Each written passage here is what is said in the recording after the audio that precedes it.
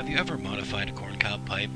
Have you ever wondered about modifying a corncob pipe? That's what we're talking today on Maple City Pipecast, corncob modifications. Hey everybody, Dave here.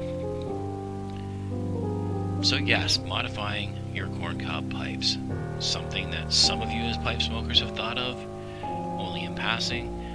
Something some of you may have done, and I have definitely done. I've done, I believe, modifications to my entire smoking lineup when I'm smoking my cobs. I have done things as simple as replace the stems on my two Country Gentlemen from the standard bit to a Danish bit. I have painted with acrylic paint three of the pipes, one in a candy cane, which if you follow Maple City Pipe blog, you can see or may have seen the paint job I did to that. It's not great. It was my first, and painting on a round surface is incredibly difficult.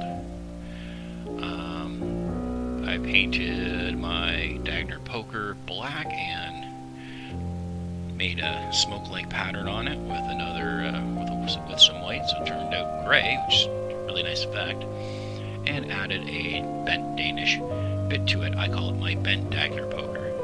I've featured it on Maple City Pipe blog as well. It's been featured on Monday Night Smoke, the written version, not the audio version, on Maple City Pipe blog.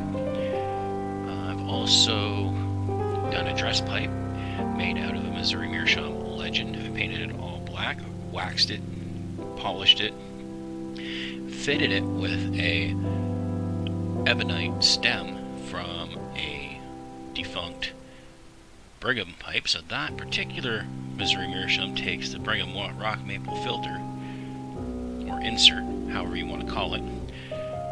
And I have on a polished MacArthur with the extremely deep bowl, chopped it down by 1.5 inches and bent the stem even further than it was originally, and then painted the shank black and ran some leather dye over it, giving it an interesting effect. Not quite as dark as what you see on the Country Gentleman or any of the premium pipelines from Missouri Meerschaum,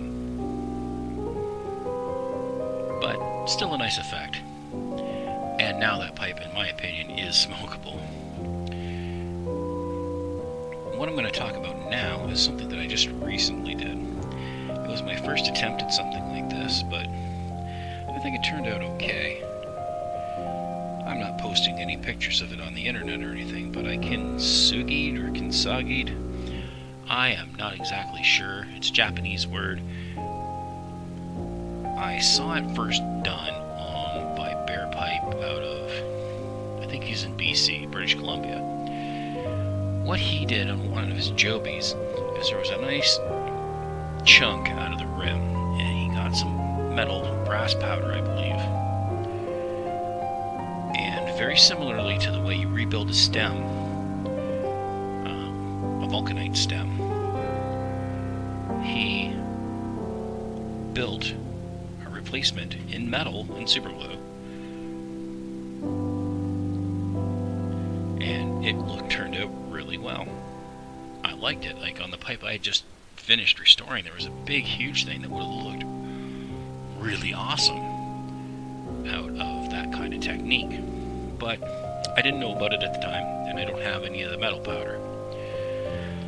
So on my very first Legend, what I've ended up having to do is that technique, but using super glue and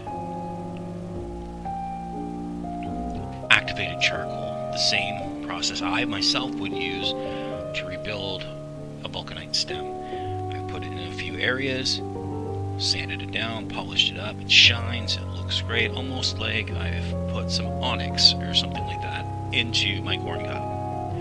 It's a really great effect, but I'm out of time. 5 minutes is going to be up in 10 seconds. So, everybody, thanks for listening, and good smokes.